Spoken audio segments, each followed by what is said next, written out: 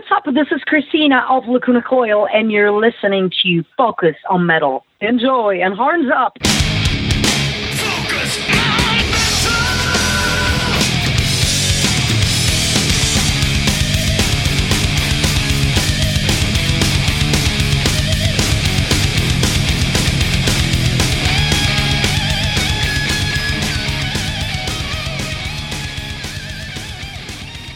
Hey, Metalhead, Scott Thompson here, welcoming you to your weekly dose of Focus on Metal. And we got a throwback episode happening this week as we look back at a classic metal album. As you know, Richie is kind of the metal date savant of Focus on Metal, and for some reason, all these anniversaries of albums just seem to stick in his head. And this week is no exception, as we are talking about the 30th anniversary of Hurricane's Slave to the Thrill album. Now, it doesn't happen in May. It was really released on July 23rd, 1990. But you know what? We're not waiting to run this audio until July. So anyways, Richie decided that this was a good time to talk to some of the people, and he's been talking to a few of the principals on and off on this.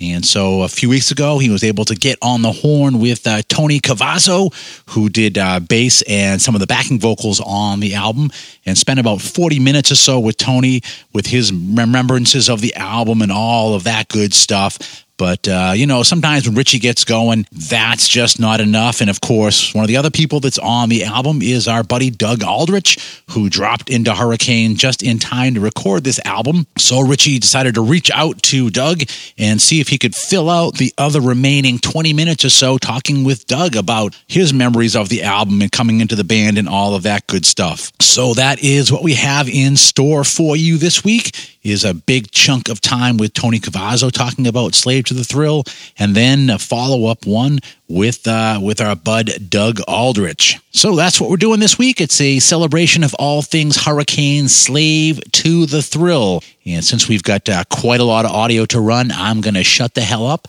and I am going to turn it over to Richie and Tony Cavazzo. Hi, it's Richie here. Hi, Richie. How's it going? I'm all right. How are you? I'm great. I'm sure you're just hanging in. You're hanging in there with crap that's going on right now. Yeah, where are you based now? I'm in Murrieta, California. Okay. It's pretty rampant here, but not as bad as the media's making it. I do know one guy that just got out of the hospital, and they told him he had bronchitis at first, and then all of a sudden he kept getting worse and worse, and then he ended up back in the hospital, and they told him that he did have the coronavirus, and he says it's no joke. He survived it without getting on a ventilator and all that stuff, but he was in the hospital for 2 weeks. Wow. He just got home, and he says he did a live Facebook thing so everybody can tell his story, and I watched it. He says it's no joke. I'm sure. Careful, my friend. Yeah. I'm just outside of Boston on the East Coast. Yeah. And I'm originally from Ireland. Right. So I sense the accent you have, the Irish accent. Yeah. So I want to talk to you mostly about Slave to the Thrill. That's 30 years old. It's 30 years old this year, if you can believe that. Oh, wow. Yeah, that's right. It just seems like it hasn't been that long, but I guess it has. Yeah. So what's your memory like at that time in general? Is it pretty good? Yeah. We what happened when Robert Charzo left the band, we recruited Doug Aldrich, who went on to do Dio and Whitesnake and all kinds of bands like that. And I think he's in the Dead Daisies now. And great guitar player, great guy. I just saw him not too long ago, and he's really a good guy. Fun to hang out with. Yeah. And anyway, we went into pre-production and started writing songs and stuff like that. We already had some of them written, and we got the producer's name was Michael James Jackson. He did Kiss, and he did Alice Cooper. He's noted for those bands. Working with them, producing a couple of their records, and we ended up recording the album and went on tour with it. and then the whole thing just kind of dropped. You know, our record company went kind of belly up, and the whole thing just kind of dropped. And we came home and we talked about starting work on a new record, but it never happened. You know, everybody started getting busy doing other things, and you know, Kelly Hansen got the opportunity to go with a Foreigner, and you can't blame him for doing that. Mm-hmm. It's a great gig, you know, and so the whole thing just kind of fell apart, you know. And Tony, right now, Hurricane, we're together. Me and Robert got back together and formed a new version of Hurricane, and we're getting ready to go into the studio. We were just getting ready to go in the studio and start recording before this coronavirus thing hit, and now that's all on hold. So the only thing we can do is just continue writing and you know, hope that this thing ends soon so we can get back to business. You know, everybody can get back doing their gigs, and everybody in that band is really busy as well. So, you know, it's you know, tough to get everybody together because it's like trying to line up the stars. Everybody's busy. Everybody's got to make money. So especially now, you know, especially after all this is over and everybody gets back to work. Yeah, so, Tony, I want to get into more in depth with all of that you just said. So I want to go back to before you did Slave to the Thrill. I believe you went out and you did a couple of tours with Stryper. Right. Was that because they were on Enigma Records as well as you guys? That's part of it. That's part of what Enigma wanted to push. They wanted to push us with them. And the two kinds of music for both bands, the both kind of music was similar, and it wasn't like we were like some kind of death metal band, and they were like, you know, the Christian band that they were. We were kind of, you know, more pop metal like them, and we got along really good with those guys. Those guys were really cool. We were out. The longest I went out with them was for 9 months, and it was fun. We had a good time with those guys. What sort of what size venues were you playing at that stage with them? We were playing a lot of theaters, you know, and some small arenas. Depending on the city and how popular they were, would determine the size of the venues that we were playing. No clubs. It was all theaters and small arenas. You know, nothing huge. No stadiums or nothing like that. But it was, you know, it was good sized places, like 5,000-6,000 seaters, something like that. Did you get a chance, Tony, to tour outside the US at all on the first record, on Over the Edge? Yeah, we went to Japan. I've never been to Europe. We never toured over in Europe, but we did go to Japan a couple of times. One with Slave to the Thrill, and the other with Over the Edge. And we were gone for about 2 weeks each time, and we toured all over the country. We played probably about 12 shows during that time, each time, and it was really a brutal schedule, really brutal. I've, you know, never experienced anything like that brutal before in my life. I was tired and I was ready to get home after that. Yeah, I've spoken to a lot of musicians that have gone over to Japan, and they're famous for giving gifts to the musicians. Do you remember anything in particular that they gave you? Yeah, a lot of the fans would make drawings, you know, like pencil drawings of each guy in the band. They'd give it to us, and I have this, you know, little doll that was made of me, you know, I still have it, you know, it's a little doll, small. It's only about 6 inches tall. And they put a little guitar on it, and it's really neat. It looks like the way I dressed back in those days, and my hair and all that kind of stuff. It's really cool. I still have that thing.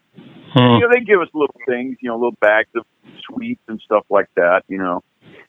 Yeah. And, it's T-shirts, you know, things like that. And I don't even know what the shirts say. And a lot of fan mail, all written in Japanese, and I don't even really, I can't read it, you know, but I still have a lot of that stuff, so. Yeah, Don Dokken told me that a fan gave him a Rolex and he had to hand it back.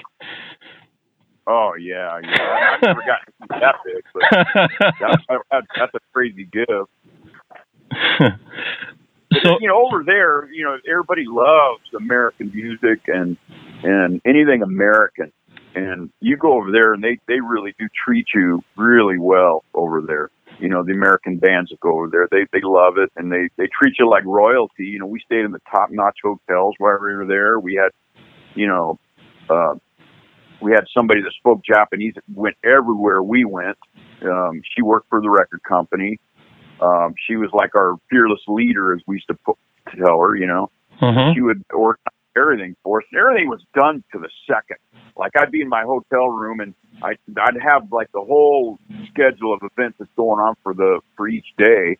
And they say, we will knock at your door at 8:28 a.m. and exactly 8:28 somebody would knock on my door. It's all done by the minute. Wow. It's just crazy. Wow. It's really regimental, and there's no looseness about it. It's all tight, you know, tight schedule. So we were working a lot, you know, gigs. We're doing interviews and television shows, and we had to go in this big office one day, and we had to sign thousands of these cards. And it took us all day to sign these cards. And that was brutal. That was hard. My hands were killing me by the time I signed all this. And then you probably had to play that night.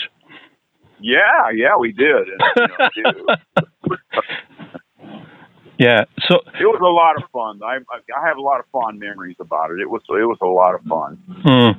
So there was two things that happened before Slave to the Thrill, and I want to tackle both of them.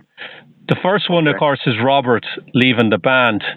What are your recollections on why Robert left? Well, I think a lot of it, Robert was just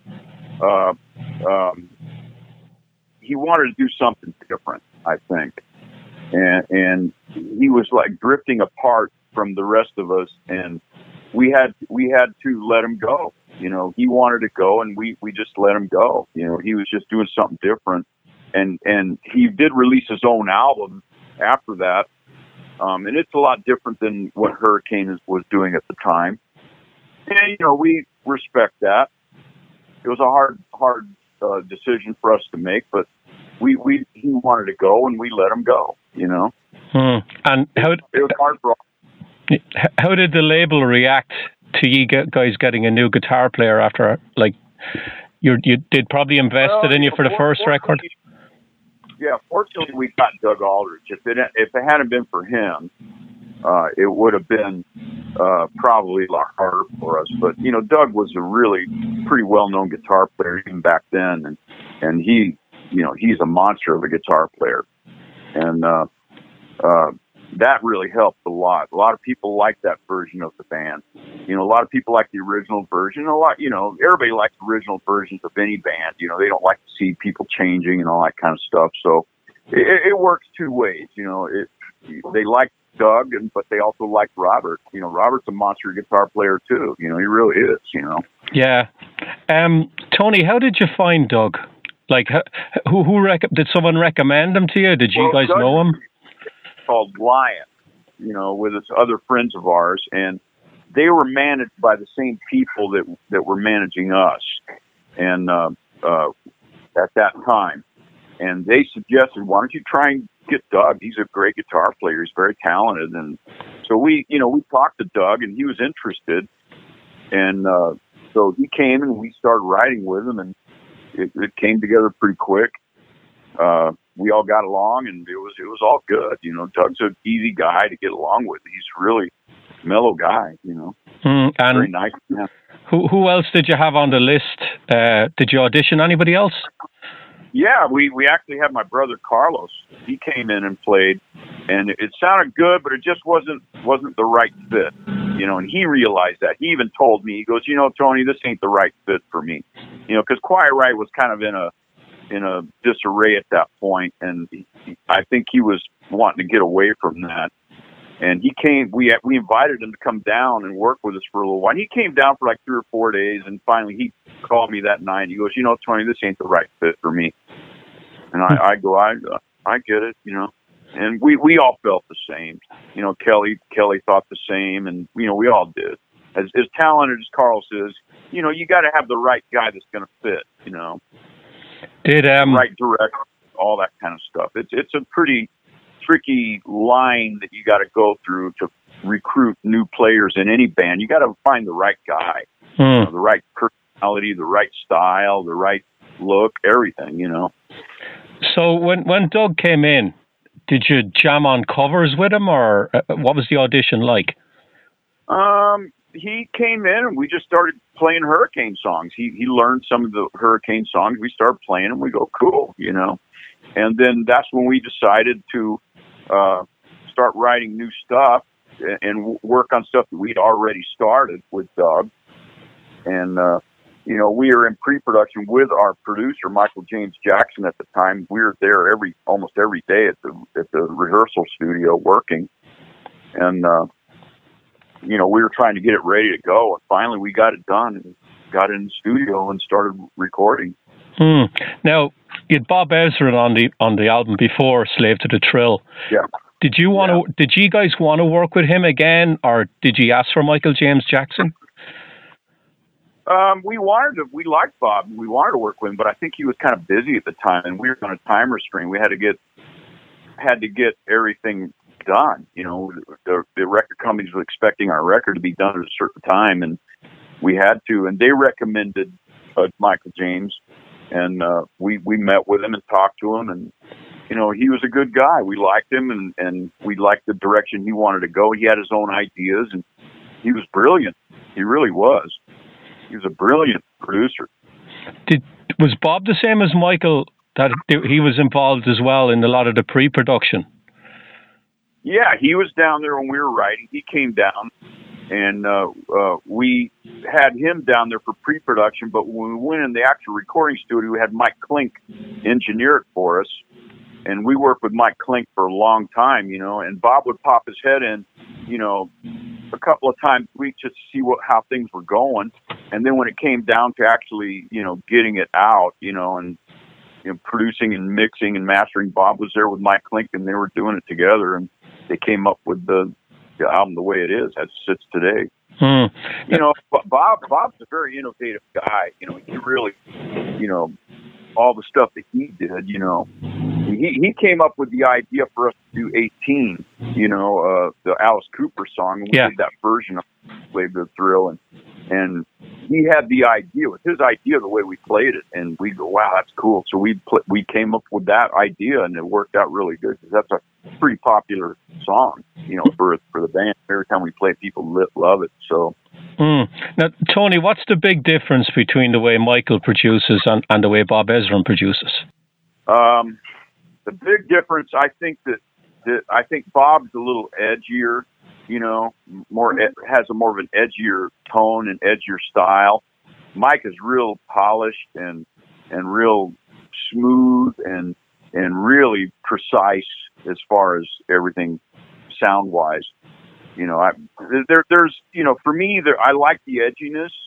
You know, I like the, you know, Robert said it perfectly in an interview that he did. He said when Slave to the Thrill came out, he felt that Hurricane lost the edge. That it was good, but it wasn't as edgy as it was in the past. And he's right about that. It's too smooth, too polished, and as great as the record as it is, it's just. It's not as edgy as the first two records that we did. It's interesting you bring that up, because I've interviewed Doug and I asked him about this record, and he said that he was constantly butting heads with Michael about the guitar tone. Well, I wasn't there during the guitar soloing, you know, and guitar parts. You know.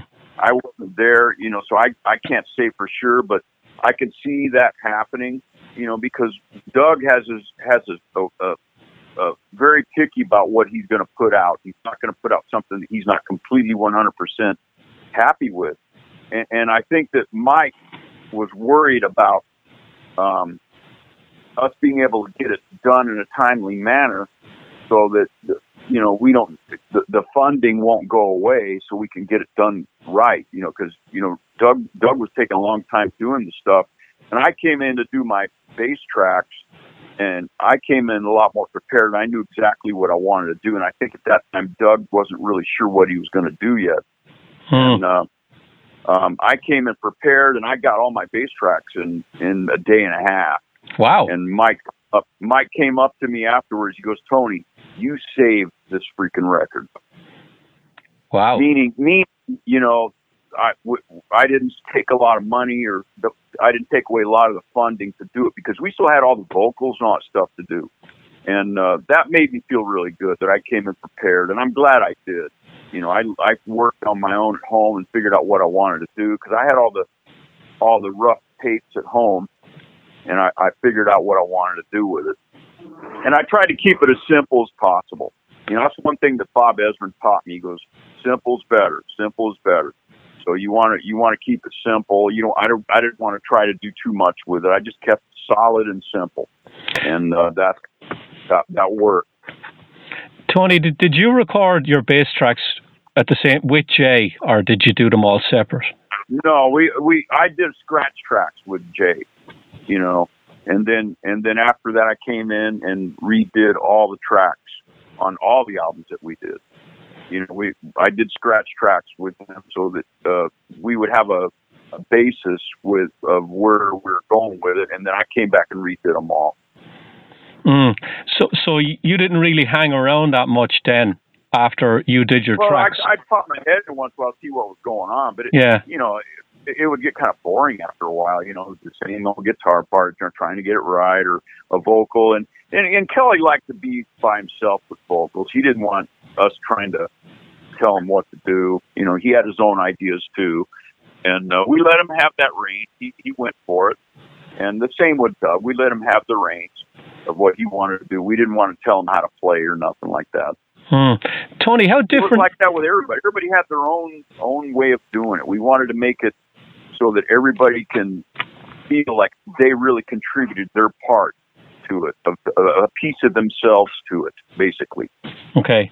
Tony, how different are the demos to the actual finished sounding record?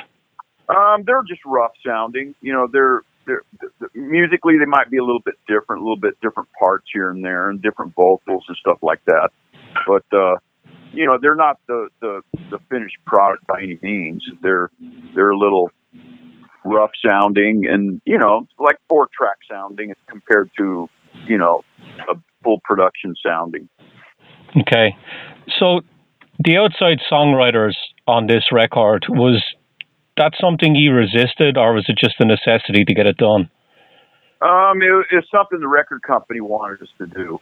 They found these songwriters and they found these songs, and they wanted us to work with them and see how we could change them to fit what we were doing.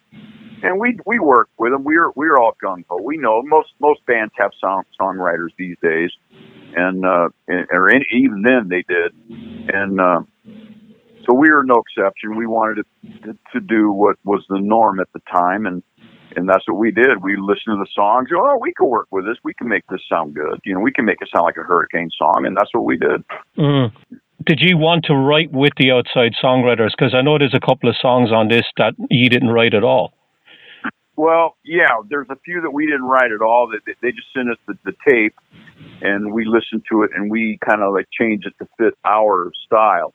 But there was a couple of songs that we did where the guys one of the guitar player, I can't remember his name, Frank. His name was Frank. I remember his first name was Frank. But anyway, he came in and worked with us. He played the guitar, and we worked on a few songs with him. And he turned out to be. I went and saw Rod Stewart, and he was the guitar player in Rod Stewart's band. Nice. You know, so that was really cool. You know, really, really good guy. Let's spend a minute, Tony, talking about the album cover. When I bought this on vinyl, it had no girl on it. And we got a lot of flack for that. Yeah. So tell me the story about that, the genesis of it, and why the label refused it. Yeah, the album name was Slave to the Thrill, and we wanted to put something, you know, a little risque and sexual, and maybe it was a little over the top. But the way I look at it, you know, most women, you know, they have sex toys at home, and they won't admit it, but they do. They have sex toys, and that machine was basically a glorified, you know, sex toy, and the girl on it, we put it on there, and we knew that we were going to get a lot of slack, and sure enough, we did. We got a lot of slack for it. So the record company suggested, why don't we just take the girl off and just put the machine on? And we said, we don't like it, but I guess if that's what we got to do, that's what we got to do. So if you can find an album with the girl on it, that's a collectible. Wasn't that many of those made, and that's how that goes. We just wanted to do something over the top and get people talking, and it worked. But we got a lot of slack for it, and a lot of bad press for it. But bad press is good press. So, did you think that the album was going to be released with that on, and then you found out later on when you were on the road? We thought we would be able to get away with it, and we would just have to answer to it, and it would remain that, because there's a lot of other stuff that was out there at the time that was just as bad, and they got away with it. And we figured we'd be able to get away with it, but we weren't able to get away with it, so we had to change it, and the record company decided that. So, Tony, do you have any memories of recording the videos for that album? I know, was it Next to You was one of them? Yeah, Next to You and Dance Little Sister. Yeah. We, they were, typical video shoots. I remember on the Next to You, we had the floor all wet. It was a black floor, and it was wet with water about maybe a half-inch deep just to give it a shine. And so that was hard because your feet were wet the whole time, if you didn't wear the right kind of shoes. And, we didn't want to wear, like, rain boots or nothing like that. We had to wear rock shoes. So we tried to get the water down a little bit, and they kept, wetting it just to keep it shiny. And that was pretty tough. We did that in a full day. It took us about, a good 18, 20 hours to do that video. And the same thing with Dance Little Sister. That was a little, in a more smaller little studio that we did that one. But, they were both about 18 to 20 hour shoots, and we had to be there early in the morning, and, had a wardrobe lady there. And it was cool. It was fun. The hardest video we did was the very first one, Hurricane. That was a tough video to do because that took a long, long time. And we were in a old abandoned iron foundry, and we had all these wind machines blowing, and all that black dust was just blowing everywhere. Everybody had like particle masks on except for the band. We were the only ones that did. But I was pulling that black crap out of my ears and out of every orifice in my body. So, Tony, how much are we talking now for a Next to You video? What was the budget on that? I can't even really remember that. It was a big budget because, at that point, I think that the record company was starting to have financial issues, and we had to really, cut corners on a lot of things, so that's why it wasn't, if you watch the video, it was just pretty much us in that warehouse with the water and maybe a couple of columns or something next to us, and it wasn't anything spectacular, no like acting or nothing like that in it. And so and it's the same thing with Dance Little Sister. It was just I think we had that rope mesh looking stuff, and we were just kind of moving around that stuff, and it was just lighting and wasn't anything spectacular. So I think that the budget wasn't really that high. What song did you want as the first single from the record? On Slave to the Thrill, I liked Rain of Love. I thought that was a good song. Yeah, the opener. Yeah, they wanted to do Next to You, which, it was a good song. I liked Rain of Love much better. And 10,000 Years was a good song. It's a heavy song, but I don't know if that's more of an album cut, I think. But I like the song. It's a pretty heavy song. That's got a co-write from Robert on it. Was that the only old idea that was brought over? He did write on that record with us. He co-wrote a lot of the parts on that record. Okay. So, Tony, who did you go out on the road with when Slave to the Thrill came out? On that particular album, we went out on our own. We went out. We were doing clubs. We were doing small theaters. We didn't really have a headliner. We were headlining at that time. just doing the club scene, the big club scene. And it was fun. We did some good stuff. Every now and then we'd hook up with a bigger band. We did go out with Gary Moore for a little while, and then we went out with MSG, Mike Schenker, his group. Mm-hmm. We had a good time with those guys. This is Michael Schenker from Scorpions, Hero, MSG, and Temple of Rock. You're listening to Focus on Metal. That's that's Robin McCauley as well, wasn't it? Yeah. Gary Moore was fabulous, man. That was a fun part of the tour because, he was cool, and I watch him play every day. He was so fucking awesome, that guy. I'm sure Doug was watching him as well. Oh yeah, well this was Robert actually. Oh wait a minute, yeah, you're right. I think it was Robert that was with Gary Moore. Maybe it was. Okay. Oh, so that I think it wasn't Doug. It was Robert. Yeah. That's Gary would have been touring Wild Frontier then. That record. Yeah. Right. Anyway, for the most part, Hurricane on Slave to the Thrill, we went out on our own. We were just headlining clubs and small theaters and stuff like that. Now we're doing pretty well with it. I believe when you were on the tour, the label went bankrupt. Is that true? Yes, it did. They went bankrupt. They went belly up, and we were in Florida at the time, and we got a phone call from our management saying, the rest of the tour is going to be canceled.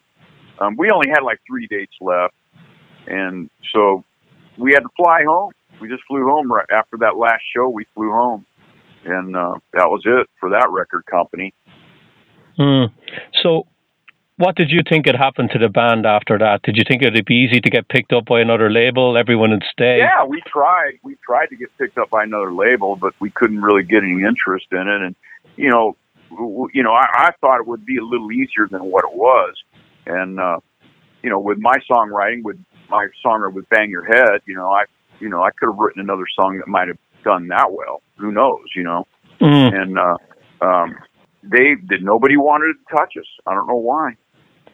How did you guys feel, Tony, about Doug going off and doing the House of Lords record? We knew at that point that he was going to move on, and that was cool. We started working with another guitar player, and really good guitar player, Sean. His name was Sean. Really good guy from, I guess he was an English guy. Really good player. And that's when, everybody started getting other opportunities. That's when Kelly started, he went and auditioned for Foreigner. He got that gig. And at that point in my life, I was done. I was tired. I was beat. And I actually retired for about 10 years, and then I moved to Memphis, Tennessee to be with my kids and raise them. And then, after about 10 years, I decided to come back to California, and all my friends, musician buddies and everything, they all knew I was coming back. And I just crossed into California, and everybody was calling me, hey, let's get together and practice. Let's get together and jam. Let's write some songs, Okay, so I did. I got right back into it as soon as I got back into California, but I retired for 10 years. I mean, I dabbled with the musicians a little bit in Memphis when I lived there. And, but it's a whole different scene. It's more blues oriented, and there's one heavy metal band that I played with, and we played like a couple of shows, and that was it. It didn't really go anywhere. I didn't want to waste time too much with it. Yeah. Tony, was there anything professionally recorded from the Slave to the Thrill tour that hasn't been released? Yeah, actually there is one song that we started to record, and actually I'm going to try and refit the song for a new Hurricane album. It's called The Hard Road. That's what it was called back then. But I'm going to change the title and change it around a little bit and update it more. And the title is probably going to be Hands of Souls. That's what I'm going to call it, I think. That's my working title for it right now. And, it's going to be basically about, everybody, anybody can relate to it. First, people that were raised by people, whether it be good or bad, they were touched by the hands of souls, and those people are gone right now. They're no longer with us. And it's kind of a heavy thought, and I'm still working on that. When we get into pre-production for the new album, I'm going to introduce it to the band, and I've already kind of talked to Robert about it, and he likes the idea, so we'll go from there. What about any live shows on that tour? Were they recorded at all? Yeah, actually, we did do a couple of live shows with the current lineup, with Chad Cancino on vocals and Mike Hansen on drums. And there's some live stuff out there of us playing. You can go to the Rainbow Bash that we just did last September. It was we did a thing called the Rainbow Bash. It's some backyard rainbow party, and we were playing there. We played there with Adler's Appetite. And it was a good show for us. We had a lot of people there. And we've done other things since then, too. We just played a show in Denver before all this coronavirus stuff hit. And we did a show at the Whiskey.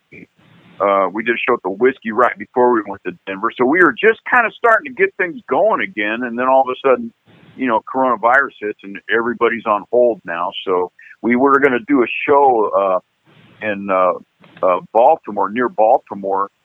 It was called the Ballroom Blitz. We were supposed to do that shit with Last in Line. And that got postponed. So we already had our plane tickets and we were ready to go. And all of a sudden we get call of those shows being postponed. So we had to call the airlines, and they're going to give us a credit for the airline tickets. So for a future date, we just got to wait for them to tell us when the date's going to be, and it'll be rescheduled. Tony, are you still on good terms with Kelly and Jay? I talk to Jay once in a while. I haven't spoken with Kelly because I don't have any way of getting a hold of him, but I did run into him at the NAMM show. And it was nice to see him. We hung out, we talked for a few minutes, and he was busy, I was busy, and we were trying to do our thing, and it was like, I saw him yesterday. It was like nothing changed, it was crazy. So looking back on the Slave to the Thrill record in general, do you still think it's too polished, or has your opinion changed on it at all over the years? Not by today's standards. I think it's actually, it's a good sounding record. For the longest time, I wouldn't even listen to it. Wow. I would. I didn't listen to any Hurricane stuff for like 20 years because I was kind of disenchanted with it. I was kind of disappointed, and I felt like, the whole thing was a failure.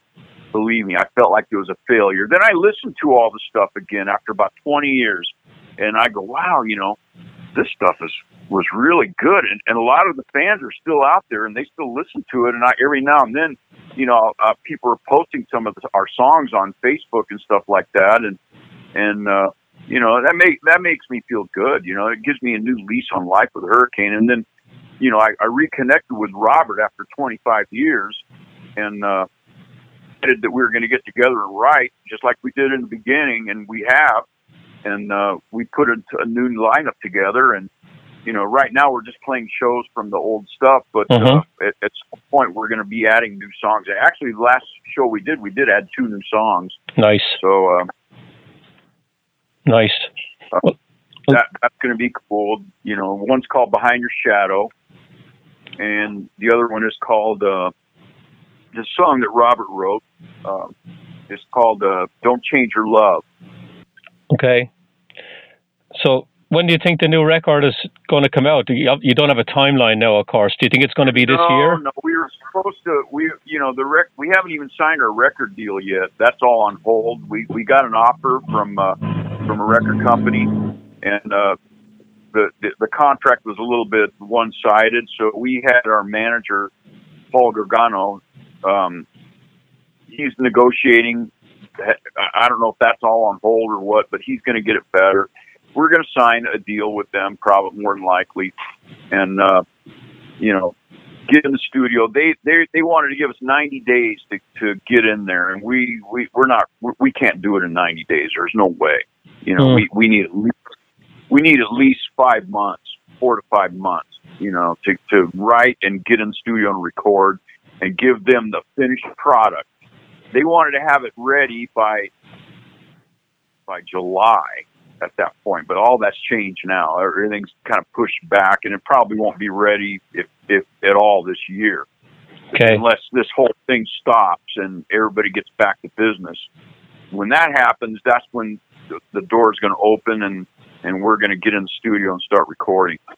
Well, you know what they're all saying now, Tony, with the musicians staying at home, they've loads of time to write music.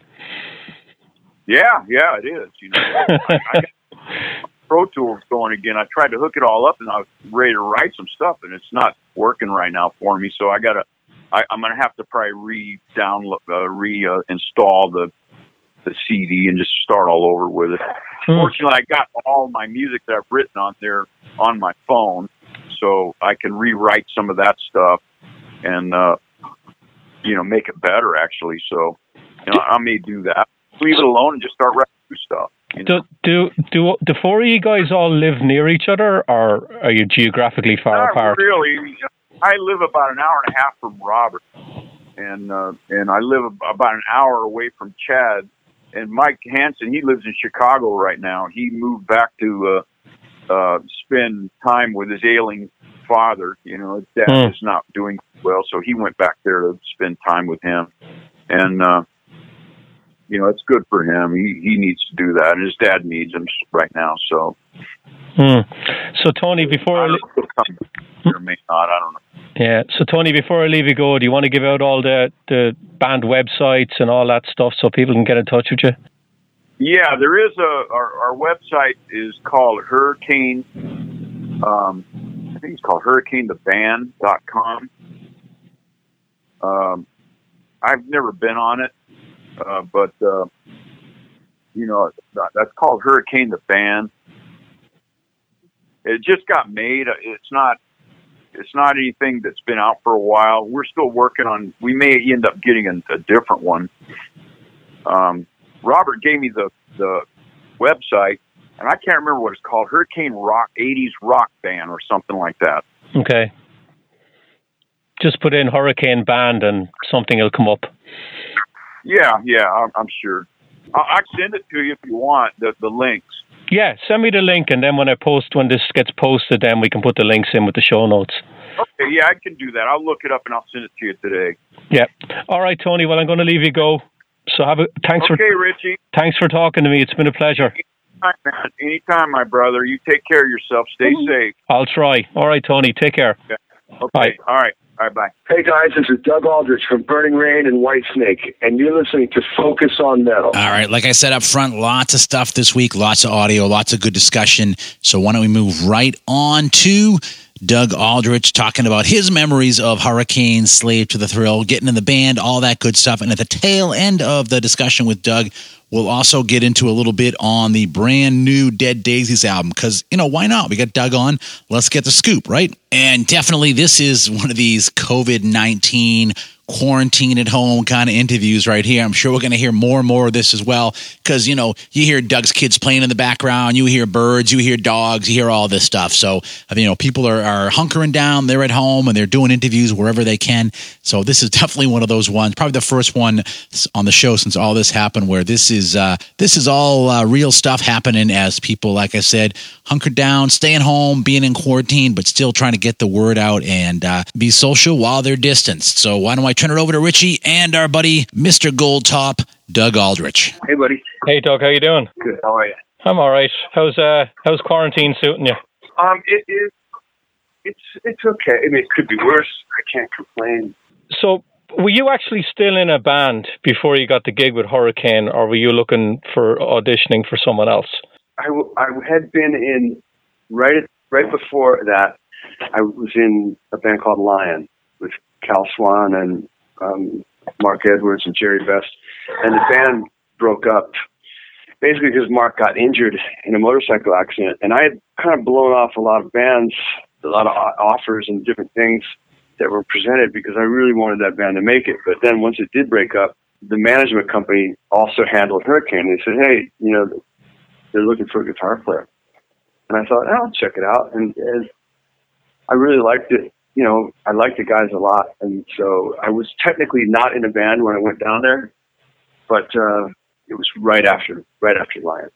So you hadn't auditioned for anyone else. Hurricane were the first band. Yeah, and I don't even know if I auditioned. It was weird. I don't even remember auditioning. I just remember us starting to work. Yeah, maybe I auditioned. I don't know. Well, when I spoke to Tony Cavazzo, he said that you came in and you played some old Hurricane songs to see whether you gel first. Maybe I don't even remember. It's so long ago. When all I remember was that they were set up in a rehearsal studio. I went down and they said, we've got a couple of song ideas, but we need to write a record. So maybe we did. I don't remember if I went down and auditioned and then I just stayed. What happened, but it seemed like immediately I was in the band and then we got to work, Yeah. Did you know any of the guys in the band before then? No, I didn't know them. Okay. Were you aware that Carlos Cavazzo had tried to play with them before you? No, maybe I remember them talking about that, but I didn't know that. No. Okay. And was Michael James Jackson there when you started writing the songs? I think so. Okay. I think he was. Yeah. I think he was already involved. And how heavily involved were you in writing the songs on the record, or were a lot of them already written? No, they only had a couple of songs that were written. One there was a song, "Young Man," I think it was. Let me look on the Spotify. I have it in front of me, Doug. I have the CD in front of me. "Young Man" is on it, yeah. Yeah, "Young Man" was one that they had that I fixed. I just changed a couple of guitar parts here. If I didn't really do any writing on it, but I did a majority of the music. Anyway, tell me the titles. I'll tell you each one. "Young Man," I just worked on the right. Song one is "Rain of Love." "Rain of Love" was my music. Okay. Kelly wrote lyrics and melodies, but that's my music. Okay. Next to you, I think, is Outside Songwriters. Outside Songwriters, but we definitely beefed it up. Yeah. "Young Man" is Dance Little Sister. Young Man was those guys without me. Okay. "Dance Little Sister." That's my music. Okay. "Don't Want to Dream." That was a co-write between all of us and an outside songwriter. Yeah. "Temptation." That was. I think we all got credit on it, but I think that was mostly Kelly. Okay, I love that song. Yeah. 10,000 Years. That was mostly Jay. Okay. We all helped him out. Okay, "Let It Slide." That was mine. Okay. That was mine and Kelly. Sorry, I didn't write any lyrics. It was me and Kelly was always involved. Yeah, "Lock Me Up." "Lock Me Up" was mine music. Okay, and "Smiles Like a Child" is Outside Songwriters. Yeah, that was already existing when I got in the band. Yeah. Did you have enough songs written yourselves to fill the record without having outside songwriters? Well, no, they had, like I said, they had, I think, 4, and "Smiles Like a Child" was definitely one of those. They had one other song called "Road to Nowhere," which we didn't end up cutting. I wasn't really a fan of it anyways. But I think basically what happened is Michael James Jackson was in charge of saying which songs made the record or not, and we could have filled those things, but definitely they wanted to. It was like a big thing that was going around where people were working with outside songwriters, and they really liked Next to You and wanted us to make that happen. How did you feel about it, having doing songs written by other people? Because you really hadn't done it up to that point, had you? Only once, I think, with Lion, Cal Swan and I wrote with somebody, but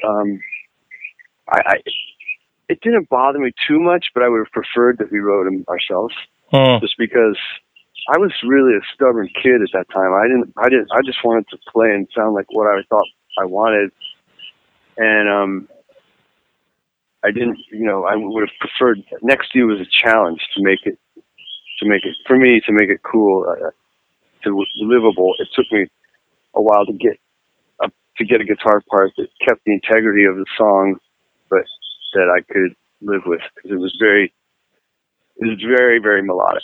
Now, when I spoke to you before, Doug, you talked about you butted heads with Michael James Jackson about the tone of the guitars on this. Yeah.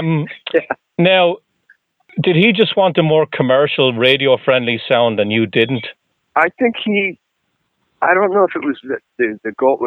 Everyone's goal was to get on the radio. But, I mean, there were bands that were a little bit heavier on the radio, bands like Motley Crue and Rat, and then bands from, Britain and Germany, Scorpions and stuff. So I just felt like we butted heads because he really wanted to just do things his way, and I wanted to do things my way. But in the end, I don't know if I told you this last time, but I ran into him recently. Like, I think it was a year or two ago, and I saw him. And I said, "Hey, I just, I just want to apologize for if I was a jerk when I was back then, because I was really stubborn." And he goes, "You were really stubborn, but I really loved your playing." So it was cool. But I as a kid, when you're a kid and you, I came up on the streets. That's how I got into the business. It wasn't by parents helping me or by going to school. And I mean, I really came up on the LA scene by myself, and I just wasn't used to direction. I was naive, not used to that. Now I realize there's always something good to be learned off of anybody. Doug, did you know beforehand, going into the studio, that there might be an issue with you and Michael when it came to the guitar tone? Because Tony told me that Michael was involved in the pre-production and working up the songs and all that. So was it a surprise to you when you went in and you started playing that he said, "No, I wanted to sound different"? Yeah, it was. Okay. So it was a surprise to me. So he basically had all kinds of ideas that he wanted to try, and some of them were cool, and some of them weren't. Do you remember any of the other guys butting heads with him in the studio, making the record? No. Just you? Yeah.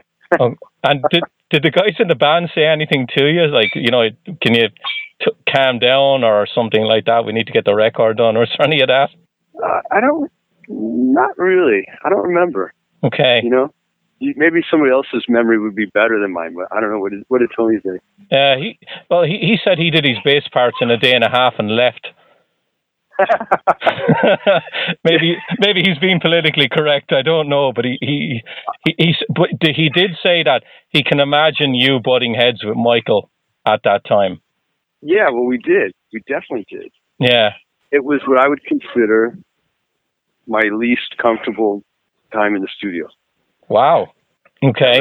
Was it from the beginning to the very end, or was there a part in the middle where you just shook hands and everything was okay, or what? No, start to finish. It was. We butted heads. We butted heads in rehearsal, in pre-production rehearsals. We butted heads in the studio. He really wanted to do a lot of layering of sounds and things like that, and I didn't want to. I wanted it to be more raw, and I think that what we ended up with was a compromise of that, and a good compromise, because I could pull it off live. It was he wasn't worried about live. He was worried about making a record that covered everything that he wanted, and I was wanting to be able to play it live and cover it. Yeah. It's important to me. But yeah, we butted heads even during the mix. I mean, the mix. he got Chris Lord-Alge, who's the guy who was mixing it, and Chris is a friend of mine now. He's really nice guy, and he's super cool. But at the time, I didn't know who he was. He was just kind of famous as a mixer. And Michael said, we're going to get this guy. It's great for us, and he's does amazing, and kind of like that it was going to get us on the radio faster because of the way that he mixed. but I came back and he said, look, the thing is that I don't want anybody from the band to be at the mixes because it's just too much distraction. There's too many chefs in the kitchen. So we agreed that Kelly would basically go and kind of like check up on stuff just to see how it was, and that's what the deal was. And when I heard the first mix, I can't remember what song it was, but I heard a mix, and I was just I called the management and said, I gotta go fix this the guitars. It's just I can't live with it. It's just not happening. And what it was that some of the solos he was putting this chorus sound on the solos, and it just made it sound even lighter and just less guitar-y. You know, it just sounded more like a synthesizer almost. Just a touch of that. And I just said, look, he's got this, I didn't even know what it was, I guess, back then. I just said he's got this modulation for chorus. I think I said chorus. He's got this chorus on my solo, and I hate it. It's just like, you know. So they let me go up there and speak with him, and he took that well and removed the chorus. And I said, don't put it on any solos. You can try some other stuff, but don't put that sound on my guitar solos. Doug, I just got a couple of minutes left. Why didn't you just walk if it was that miserable an experience for you? Because surely you had other bands out there that were looking for guitar players. Yeah, maybe, but you know, I still was trying to be loyal to what I had. I had actually an offer to walk, and a couple times, and I just, you know, I had committed to it. We were spending money. We were on a band salary, and you know, if you're in the studio, and at that time the budgets for records were pretty high, so if you were to walk, you could throw a wrench in the works that maybe the band might not recover from. And I was excited about the songs that we had. You know, I mean, I thought it was really cool, and I thought this was a band that had a good enough foundation where if we put out a great record, we could really do well with it. And I think in the end, it did pretty well. And people certainly have come up to me a lot and said they really liked the record. Over the years, people really loved that record. But I'm just not a person to just quit, you know. That's even when, you know, the worst part was when I had done some sessions. I just finished the record. We had just shot a couple videos, and I think the budget on the Next to You video was like $75,000, which is just insane, right? I mean, that was small for then. Now that's just insane. So we were off and not doing anything, and I played on some demos for House of Lords, and then ended up doing their record. And they said, "Hey, you should quit that band, you know, and join us." And I really liked the record that we did. I mean, I was working with Andy Johns, who was a producer who I really loved. I loved working with Andy. I had a great time in the studio with him. Had a great time. I don't think I wrote anything on that album. It was just a session, but I had a blast. And they could tell that it was really a different vibe than Hurricane for me. And they said, "You should join." I said, "You know, I would have joined you guys before, but I'm not going to leave these guys. Like, we just shot a video, we just did all this stuff. It's just not possible." They even had Gene Simmons call me and try and say, "Look, we're gonna do really well with this record," which they did. But I just, you know, I didn't want to quit. So, Doug, you didn't even know when you were doing House of Lords that the record label Enigma was in trouble? Oh no, I had no idea. I really didn't have any contact with anybody at Enigma except for the promotion girl. So I didn't know anything about Enigma. Because I believe you were on the road and the shit hit the fan, really. Yeah, something. I don't remember what happened. Did they get bought out by Capitol or something? I don't even know. But yeah, I do remember that when we were on the road, the label pulled something, and which ultimately led to me not. That's when when we were done working, there was no more touring, there was no tour support. That's right. That's when the label had to pay to get a band on the road. And so we weren't going to be touring anymore. And the guy said, "Hey, let's go in and make a new record." And I had done a couple sessions. House of Lords was one, but the next one was me going back and working with Cal Swan for Bad Moon Rising. And I was involved in that. So we did the record, and we had a decent budget to make the record, and we were working with a producer called Mac. And I think, I just was like, I'm really digging. I love Cal Swan. I really loved that first Bad Moon Rising record, and I co-wrote the majority of the stuff with Cal. And I just did not want to go back through that process of being in the studio with Michael James Jackson or anybody at that point. So that's when I walked. Yeah. So Doug, before I leave you go, what's different about this Dead Daisies record than the last one, other than the fact that you have Glenn? Does it sound completely different, or what can you tell me about it? I would say that it sounds like what you would think. It's got a flair of the Dead Daisies with me and David and Dean, but definitely Glenn's bass playing is different than Marco's, and the singing is obviously different. But it's just good songs, I mean, I think it's, obviously I felt sad to see those guys not be involved, but I'm really excited about Glenn, and it's going to be really cool when people get to hear the album. I just hope you can tour it, Doug. That's all.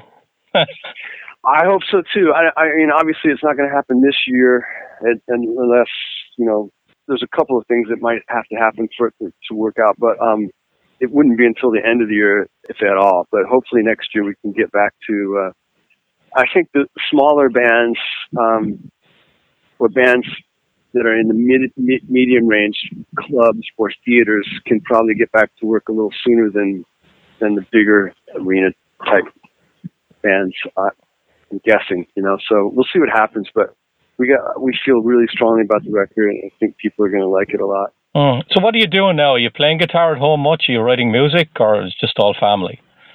I originally, I was playing guitar and taking, trying to keep the family safe, but then we decided, once the touring thing got canceled and pushed back and all that, we decided to start doing a little bit more writing. So that's what we've been doing. Nice. We're doing some social media stuff and a little bit of promo here and there. We just we put out it wasn't going to be a single, but it turned out being a first song off the record, a song called Unspoken. You could check it out if you get a chance on YouTube. Did you hear that song? Oh yeah, it's brilliant. Love it. Okay, cool. Yeah, so it's out on YouTube, and our thought is to maybe give a few more teasers on the record and hold the record back a little bit till we can properly promote it. Nice. But of course, that don't have much say in that. I can just kind of give the idea and see what happens with the management however they decide to do it. Well, Doug, thanks for giving me some of your time. I know I can hear the family in the background behind you, so I'm really sorry about that, bro. No, it's cool. Listen, you're doing me a favor doing this anyway. So it was. Well, I'll just tell you a couple more little tidbits about Hurricane. Yeah, sure. It was funny. Was that we rehearsed really hard and got super tight, and I had a blast playing with those guys live. There was just one thing. Periodically, me and Kelly would kind of get into it. We'd kind of, I don't know what it was. It wasn't anything about music, but there was one time in particular that we actually, started throwing fists. Wow. It was just a situation where we were on the road together. We were rooming. I think it was me and Jay that would room together, and Tony and Kelly would room together. We were kids. But Kelly and I, a couple times, it was just like we'd be wrestling on the floor on the bus, and the bus driver would slam on the brakes and say, "You guys take that off the bus." And then this other time we fought at a restaurant. We were waiting for a cab to pick us up, and we got into it, and he ended up punching me in the head, grabbing a bunch of hair, and throwing me, and I ended up coming back and punching him in the throat, right in the front of the throat. And that night, he sang his ass off. I mean, I could have really. I mean, these crazy things when you're younger, but he was and is one of the most indestructible singers I've ever had the opportunity to work with. I can't, Doug. I can't. When I listened to the Hurricane record, I couldn't put him in Foreigner the way he sang on those. But I've seen him with Foreigner, and he is absolutely superb. I know. In fact, I remember when Mick's brother, they had somebody else in Foreigner for a little while. So his brother Kevin was tour managing for Whitesnake, and we were walking. He goes, "Do you know any singers?" And he goes, "There's a guy that they're thinking about. I don't know what you would think about him." And he said, "Kelly Hansen." I go, "Well, you know what? Kelly has a thing where he actually can change his voice a little bit. He's done some stuff where he was just joking around. He sounds like Michael McDonald. He was joking around. He sounded like Steven Tyler. And then he's got his own thing." And I said, "I don't know if he could do that gig, but he's a great singer." And they got him and they kept him, and he's resurrected that band, into a really awesome live band. When's the last time you met him? Kelly? Yeah. I saw him about a year and a half or 2 years ago in a restaurant. He was with his manager. Okay, you didn't start throwing punches, Doug, did you? No, we're beyond that. He was. Yeah, there was a long time that we had. We when we broke up, those guys were pissed. They were brothers. Those three guys were brothers, and I just didn't feel that way. And my brother was Cal. That's who I came up with on this, in LA. So it was just messy, and it took a long time for me to want to even see Kelly. But we just didn't get along. Oh. But I saw him, and he came to a show, a Whitesnake show, and he had just gotten the gig in Foreigner. I think it was like 2004. And that was maybe the first time I had seen him for a while. And we were both we were cautiously respectful. Okay. Nice. And then David Coverdale and I went and saw Foreigner play. We were writing a record. We were writing a Good to Be Bad record. We went to see them in. They were playing with Sammy Hagar in Reno, Nevada, or in Lake Tahoe. And David and I went, and he was talking to Mick, and I went, "I gotta go find Kelly." So I go and I find Kelly's dressing room, and "Hey man, what's going on?" And he's like, hey, how you doing? I'm like, "What are you doing?" He goes, "I'm just trying to figure out which pants to wear. I'm really in the middle of it right now." I'm like, "Okay, all right, well, that's cool. I'll talk to you later. Have a great show." But I think what it is that kind of stuff he was very intense, and he was very super funny at the same time. But sometimes he was intense, and I would take it the wrong way. So now I know, and then I said, okay, well, to myself, I'm thinking, look, it's his show. I don't know what's going on. He's trying to figure out what pants to wear. Okay, I respect that. And I just said, all right, have a great show. And I left. And then we just bumped into each other once in a while. That's it. I think you've played with Jay in Raiding the Rockfalls, have you? Jay was in Raiding the Rockfall, and Jay is a sweetheart. I just really love him. He's a great dude and fantastic player. And he was really fun to work with on that Rockfall thing. I mean, he's just like his playing is so amazing. Listen, Doug, easy. I'm going to leave you go. Okay, Richie. All the best to you and the family. Stay safe, and hope to see you. Yeah, someday, Doug, I'll actually meet you in person. Sounds good, bro. Yeah. All right, Doug. Take care of yourself. All right. All the best, bro. Thank you. Bye. Okay. Bye. All right, metalheads. There is everything you probably wanted to know about the classic Hurricane album, Slave to the Thrill. And very cool listening to Doug talk about the dynamics between him and the producer and what he wanted to do, what the producer wanted to hear, and all that stuff. It's stuff you actually, you still encounter to this day in studios as you work with people. And I can just imagine just kind of the aggravation that Doug had when he was doing all that. And I can remember, years ago too, when I was a hell of a lot younger, and I thought that, I knew exactly what was sounding good as well. And, a lot of times the engineer would have to give me a dope slap, but I had nowhere near the talent that Mr. Aldrich has. That is for damn sure. Anyways, hope you guys enjoyed this throwback episode of Focus on Metal. Always like to do these ones, and I can always depend on Richie to just remember all these anniversaries of these albums all the time.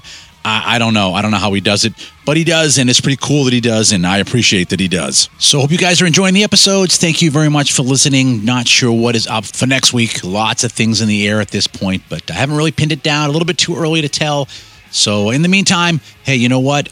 Keep looking out for some bonus episodes from us as I try to fit those in on the weekends whenever it's convenient and I can make it fit in my life. And other than that, make sure you guys are all keeping safe. Keep your family safe as well. So you're always coming back here week after week, listening to Focus on Metal. And more importantly, when all of this shit tries to get by us and we get back to some semblance of the normalcy we had before, live music and all that good stuff, I want to make sure that everybody here that listens to Focus on Metal is still a vibrant and contributing factor to the whole entire metal community and ready and able to support and partake in killer live music, new releases, all that good stuff that goes along with being a metalhead once we get out of this COVID-19 shitstorm. So with that, that's it. There ain't no more. Stick a fork in it. This puppy is done. So for Richie, myself, and everybody else here at Focus on Metal, have yourselves a great metal week. And until we talk to you again next week, remember, Focus on Metal. Everything else is insignificant.